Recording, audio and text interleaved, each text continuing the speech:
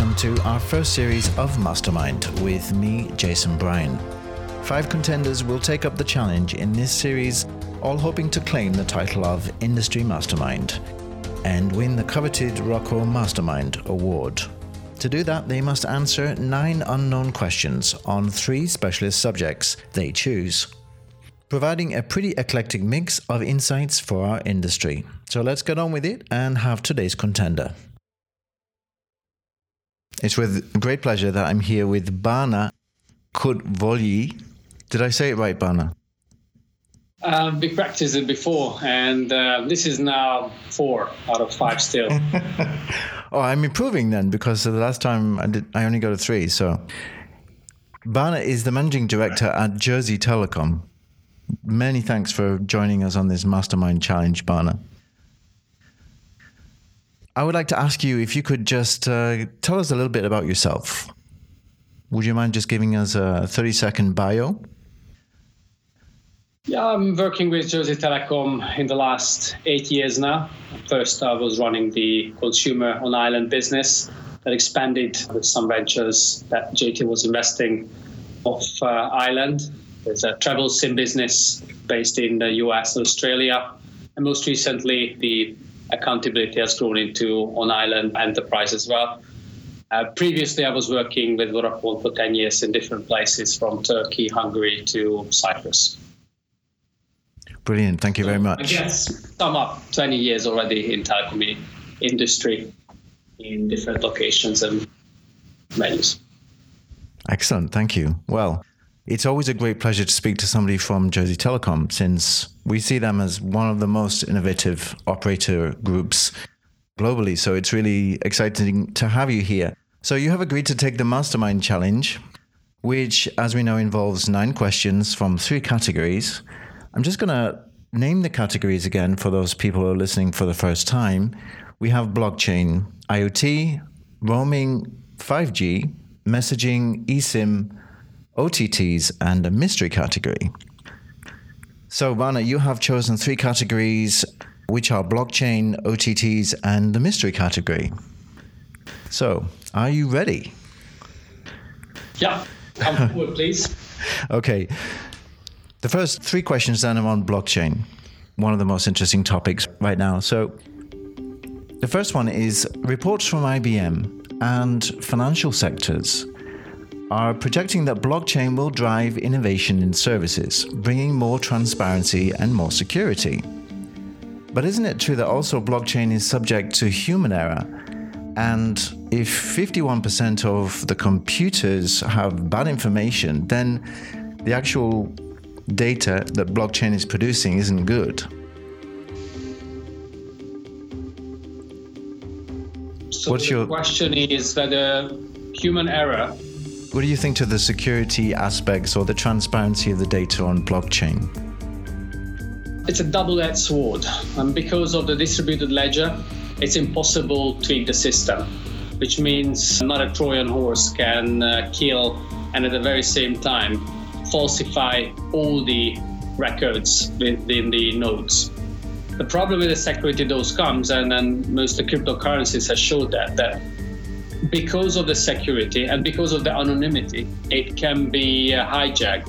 And if somebody loses, let's say, a wallet containing cryptocurrencies, then it can be never recovered. So it is fairly secure in what transactions get recorded, but it's highly vulnerable when it comes to the individual holder of transactions or even some inventories. So it's far from being obvious that it's more secure than the current centralized way of holding information. Very good answer. Thank you very much. So, second question. How would you say blockchain is useful to mobile network operators and what they offer today, and why? I don't see yet, not with, in our case, efficient usage where I can turn it into a commercial success. And as deploring I am, or pathetic I am, I usually measure success in monetary terms. Something that I cannot crack, how can make money. Eventually, I would say it's nice, but it's not going to survive in the long term. So right now, I don't see that as an end user proposition where we can create our own ecosystem where blockchain can work. Nevertheless, I do see that the technology, so the backend systems, let's say the design of the next gen mobile networks, for example, will be able to use authentications and the likes in the backhaul and the backend, especially when it gets to 5G with multiplication of the base stations and the transactions and the authentication because of the small data sessions. I can see how blockchain will again change from the current centralized HLR, VLR topology of the design. But I'm not an engineer, I'm not a mechanic, so I just see that it probably will work and will make the design of the mobile network probably more secure and probably even more bulletproof when it comes to any interventions any side of it. But as I said, I'm more a commercial person, and where I can see right now the only meaningful use, commercial use of the blockchain technology is what is then picked up with the end user market. Right now, the end user market definitely picked up the cryptocurrency, the most famous one being the Bitcoin. If I just look at it right now, Bitcoin distributed ledger is 150 gigabytes or so, and it's growing. Even just that, traveling and has to be downloaded. Any blocks is around a couple megabytes per now. So even just the transactions that are happening is going to be charged through our data access networks, whether it's mobile or fixed. So I can see some commercial benefit with that one. If the world will go on and would replace, which is quite unimaginable at this stage, the current monetary transaction system, which has, I think, about 500 billion transactions per year, which would make, I don't know, tens of billions in a month. So if that would be replaced with Bitcoin, the whole payload would grow.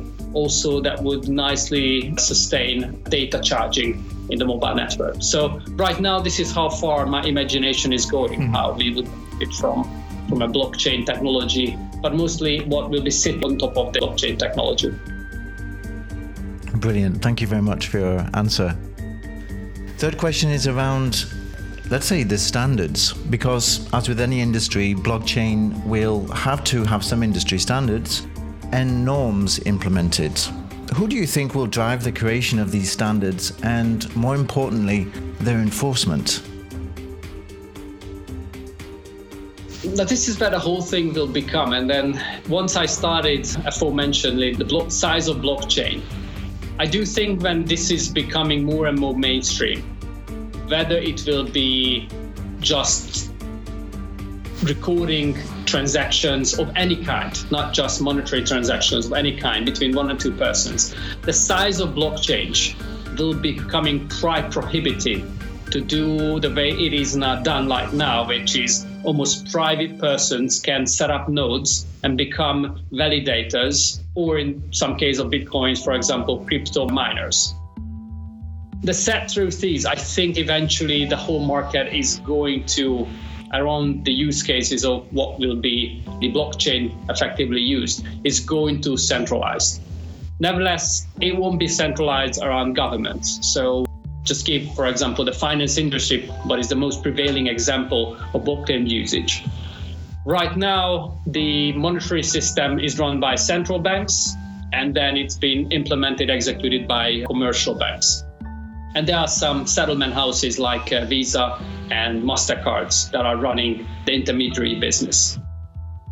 Now, when the traffic is going to move on to, let's say, cryptocurrencies and peer-to-peer transactions, suddenly the central banks will have no power of setting forexes and central bank rates and other elements.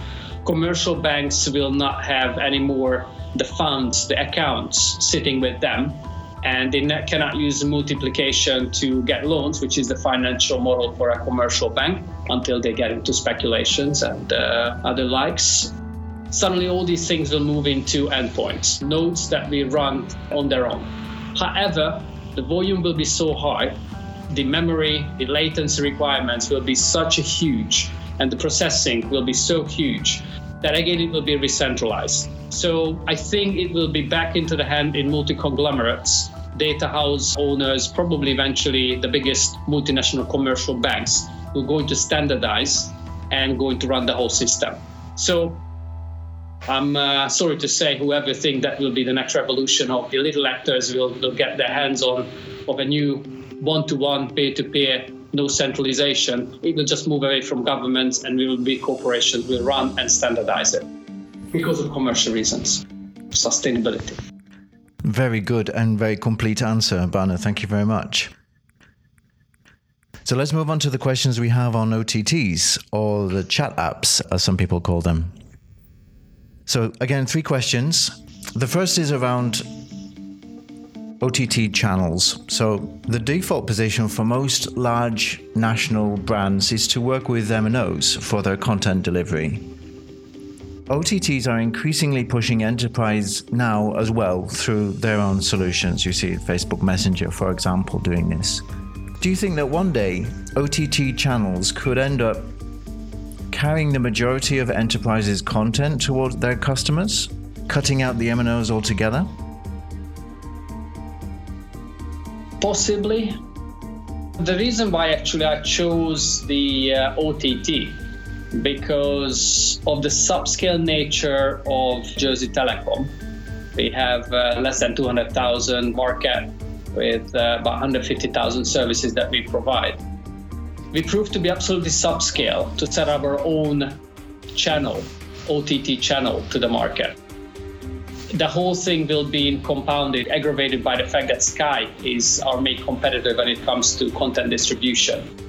And with its scale, and of course, scale comes with content rights and some technology advancement on the satellite, we would never be able to compete with that.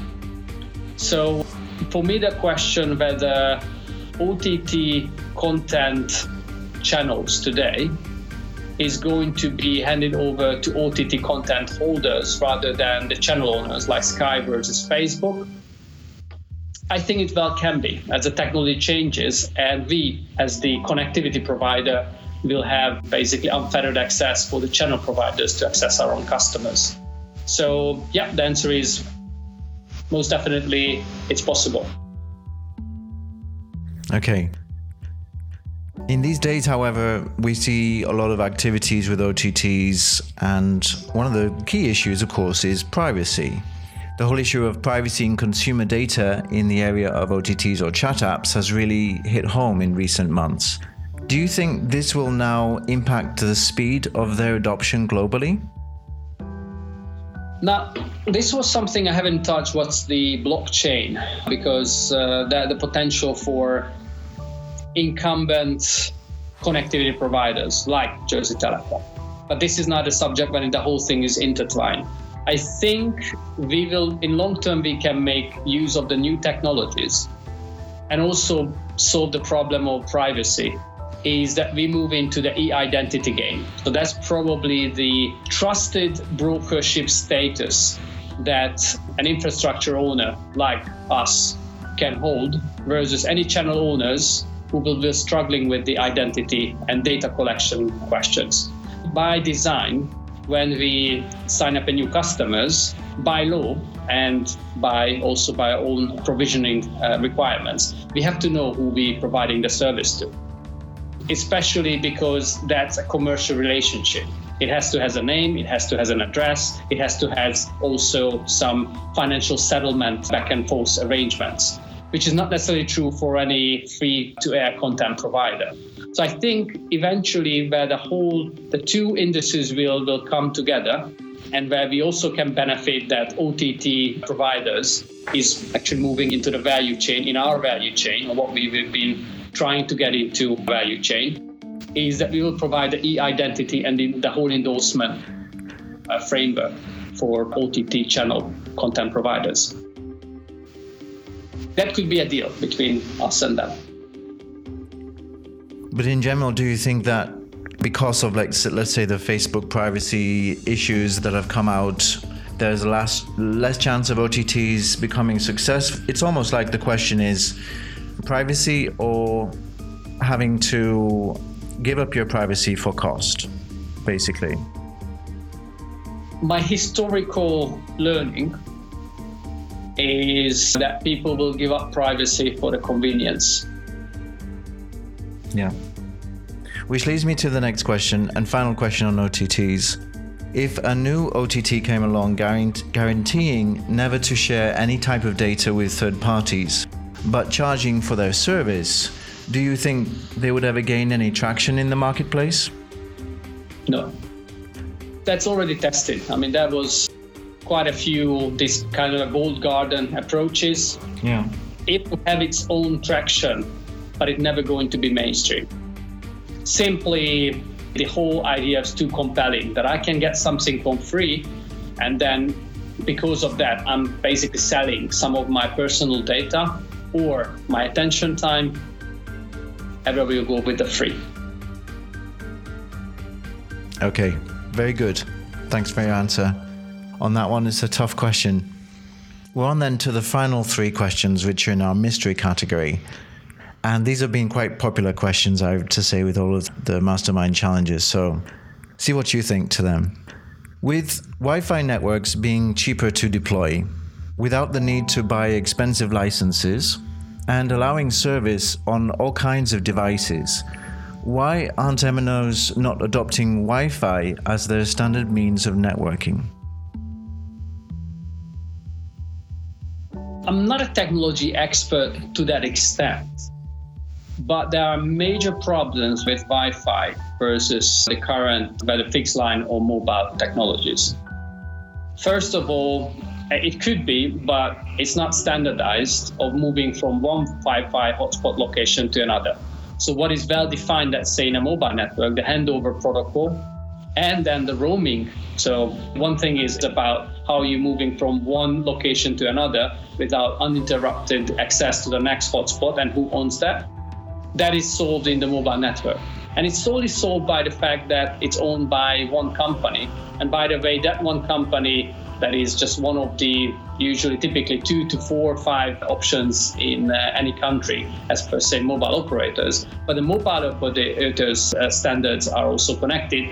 So you can move your connectivity, not just within the hotspots of mobile stations, but you can move it outside the country as well. Now that's what Wi-Fi don't have. And why Wi-Fi don't has it? Because nobody has ever installed countrywide or then worldwide Wi-Fi network that has that kind of a prevalence and handover. Yeah. And it's basically because of simply capital expenditure. You cannot afford to do that. I'm not sure about the Wi-Fi's other problems about security.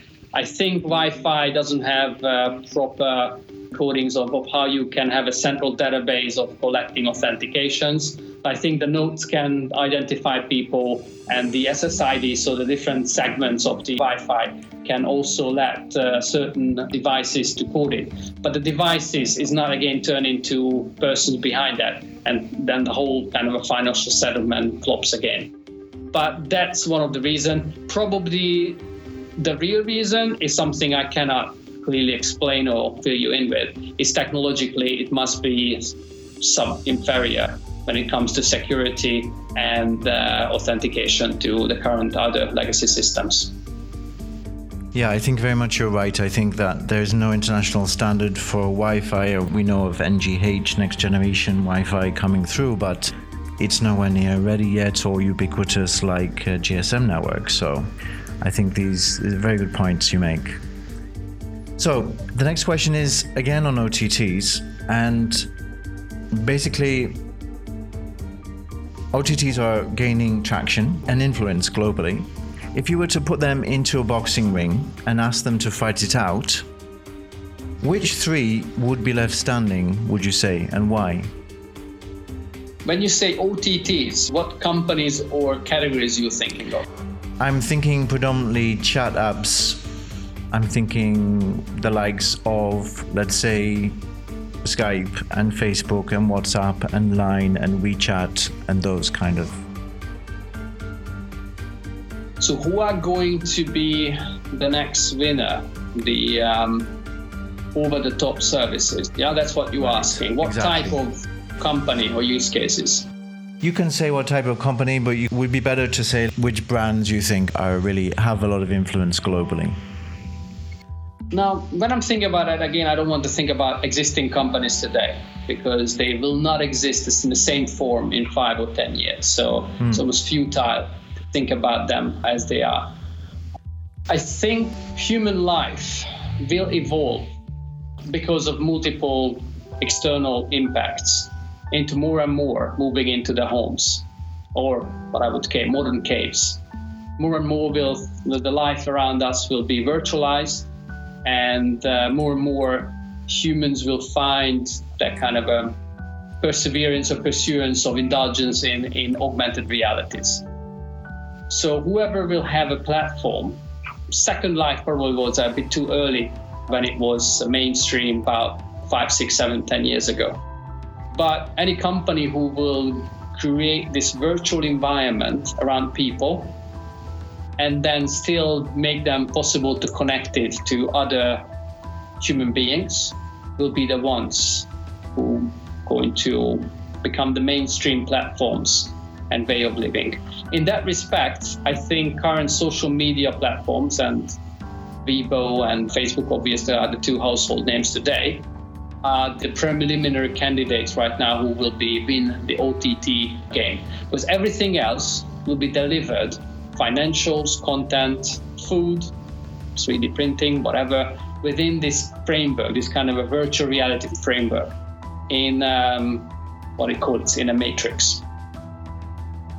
Let's not even forget that there is, according to some mathematical formulation, there's a fair chance, not a big, but about 25% that we already live in that. We just don't know about it. And we can just repeat over and over again. Okay. Not necessarily my view, but... No, it's good. Thank you very much for your answer. I think it's a really tough question, so we really appreciate your perspective on that. And the final question, I think could be the most difficult, but we'll pitch it. Which do you think are the 3 best mobile network operators in the world, and why? Not best in one specific area, but across the board in general. Inspirational companies, let's say. Yeah, as I said, it's difficult. Not with a modesty.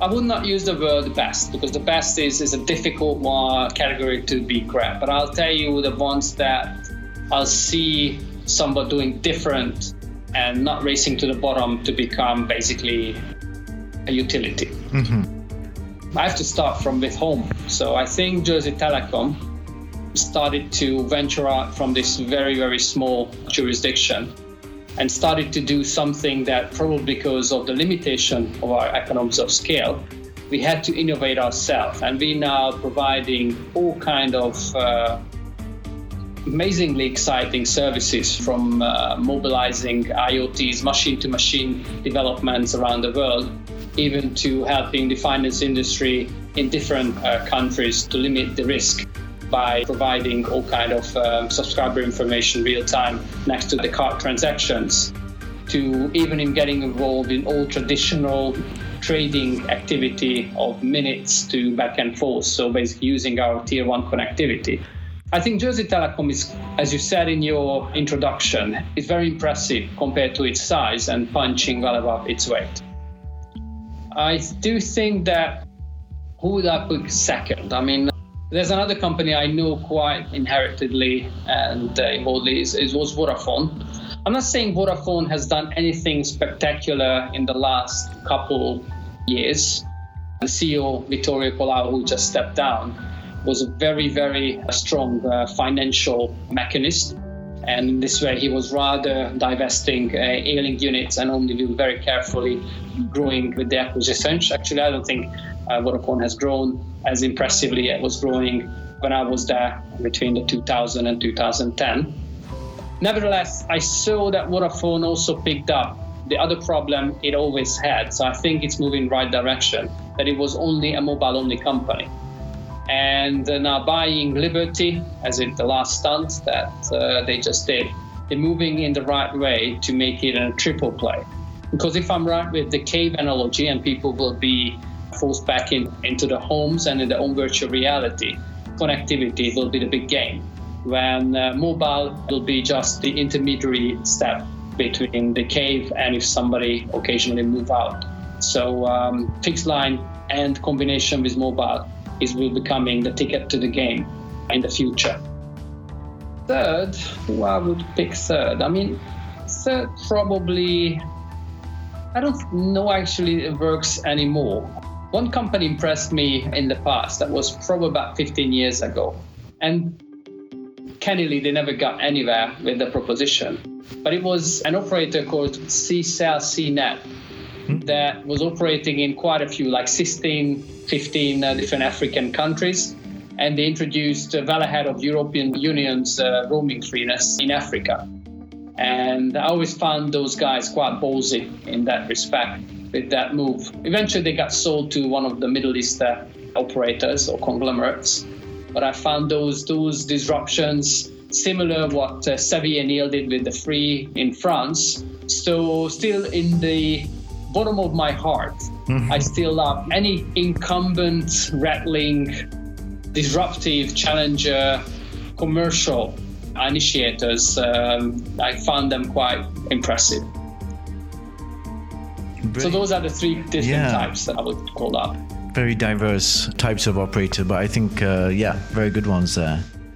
Well, Bana, that's it. You've completed the Mastermind Challenge, your 9 questions, and how do you think it went?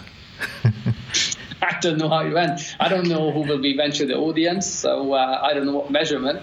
But I really enjoyed it. I mean, it made me think. Nothing was, as you know, pre-prepared, so I had to ad-lib it. I don't know how convincing it would be, how carrying away the ideas are, how my dreadful accent, I have no idea. No, it was very good. It was very good. I mean, that's the whole point of these interviews, is that they're not premeditated, they're not scripted. They're just putting you on the spot and seeing how you can handle it. So well done. Thank you very much for your time and your answers. And some inspiring stuff there. Thanks, Jason, for the opportunity. All the best. Yes, thank you, Bana. If you like this Mastermind Challenger, go onto LinkedIn and like the post and tell them what you think in the comments. The winner is the participant with the most likes on LinkedIn. Likes will be calculated 2 weeks after publication of their podcast. This has been the Mastermind Challenge. We hope you enjoyed it. Thanks for listening to Rocco Radio.